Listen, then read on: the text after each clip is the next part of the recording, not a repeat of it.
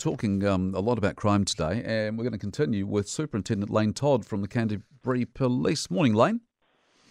Good morning, how are you? I'm very well, thanks. Can we just first of all, I've got a couple of things to cover. The report today, quoting police sources, saying that the limits on police in terms of pursuing offenders is causing significant risk to the public in Canterbury. What's your response to that? Look, I guess that the relatively short answer is that we did change our pursuit policy a few years ago, and that was on the back of several IPCA reports and also independent reports that were done. And if we talk about where we are today, particularly with young youth drivers, it's quite a dangerous situation, as I'm sure you can appreciate. We've had drivers as young as 9 and 10-year-olds in stolen vehicles, and for police to be actively pursuing those drivers adds to the risk. So we try and look at other avenues to be able to stop that, but doing an active pursuit actually puts the risk even higher. So it's a lot of stuff that the police officers at the front end have to navigate through, and it's not an easy decision for them to make. Lane, can I just get you to turn around a little bit just to see if we get a better signal? Your phone's doing some strange things there. About now. Okay, that's all right. Let's press on. So you say that despite these comments by your officers that they think they should be allowed to pursue vehicles? The pursuit policy is pretty clear on it, but what I'm saying is that particularly with youth drivers, it is inherently high risk, and so the general rule is that they won't actively pursue, particularly with youth drivers. Okay. The crash that happened on the weekend with the 15-year-old in Linwood at 3:30 on Saturday morning, can you tell me where and when the vehicle was allegedly stolen from? Oh, look, I don't have that exact detail, but... Well, you must know... hold on, Lane. You must know it was reported stolen. So where was it reported stolen from and what time? Well, look, I guess there's two issues with that. One is we've still got an active investigation, so I don't really want to talk about the specifics other than to say it was a stolen vehicle earlier that night. Right. Maybe about 10 o'clock at night? Look, I don't want to exactly confirm, but it was obviously stolen and it was stolen earlier that night. So when I saw a vehicle matching its description going the wrong way down St Asaph Street about 10 o'clock on Friday night, that could quite possibly have been that vehicle?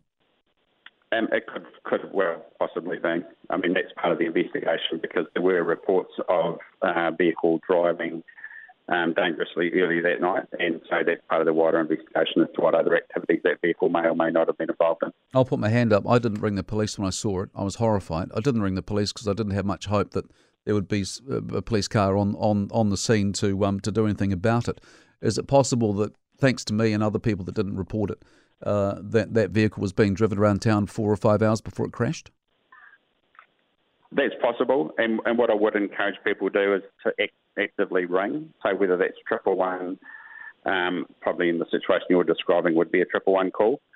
We do have various units working in the city, whether that's our frontline PST, our road policing units, our dog units. So we've always got units around.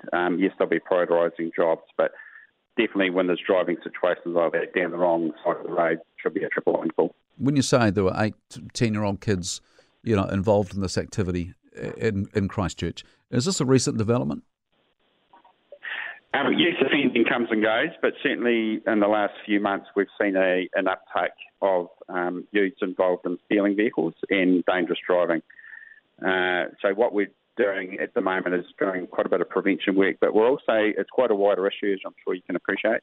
So we do have to have people at the Ministry of Education, some other NGOs, but also working with the wider community. What we also will be encouraging people... It's not just Lane, Lane just with that. I know that's all happening. It's not achieving much because this stuff's happening. Yeah, but to be fair, we're coming out the back of COVID and we're re-energising, resetting our staffing that we had tied up with MIQs and other issues over the COVID period. We've also coming on the back of low crime rate over the 2 years that we had COVID lockdowns, as you would expect. So we are doing quite a bit of work at the moment. But as I said, with youth, it is quite a large emphasis we need to put. It's not a police-only solution. We have to have other agencies involved. How helpful do you think it would be if Canterbury had a dedicated police helicopter? Look, I mean, it was great when we had the 15th of March. We had it down here for quite some time, got some good results from that. But ultimately, that's the decision for the police commissioner and the police executive. What do you think? No, not a decision, but what do you think? Look, it worked really well when we hit it. I understand it was a good evaluation process that came from that, but obviously there's a significant cost for that. So, as I say, that's the decision really for the commissioner and the executive. I understand at the time you were in favour of a police helicopter. Is that right? We certainly enjoyed it when we had it, and we had some really good results when we had it. Absolutely. All right. And just finally, you had a meeting with Christchurch Mayor Phil Major on Friday, and also Annabel Turley from the Central City Business Association about some of the activities and things that are happening in the centre of town. What came from that meeting? So we just had a general catch-up. Obviously, the Mayor's just recently been appointed and elected, so he was quite keen just to see what's been happening and potentially what the council can do to support police and other agencies.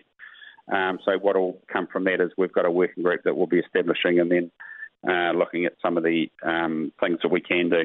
The point I would make is that it's not police only. So definitely there's a lot of enthusiasm for us to work collaboratively, and that's what we have to do. One of the things I would go back just quickly with fleeing drivers with youth, Toyota Aquas and Mazda Demios are the vehicles that are being targeted at the moment.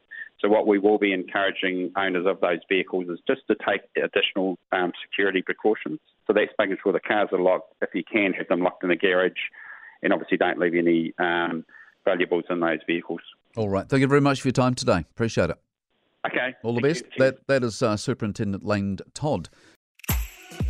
If you enjoyed this podcast, you will love our New Zealand Herald podcast, The Little Things, hosted by me, Francesca Rudkin, and my good friend Louise Airy. We focus on all the little things that you can do to make a positive impact on your life and to cut through the confusion from the health and wellness industry.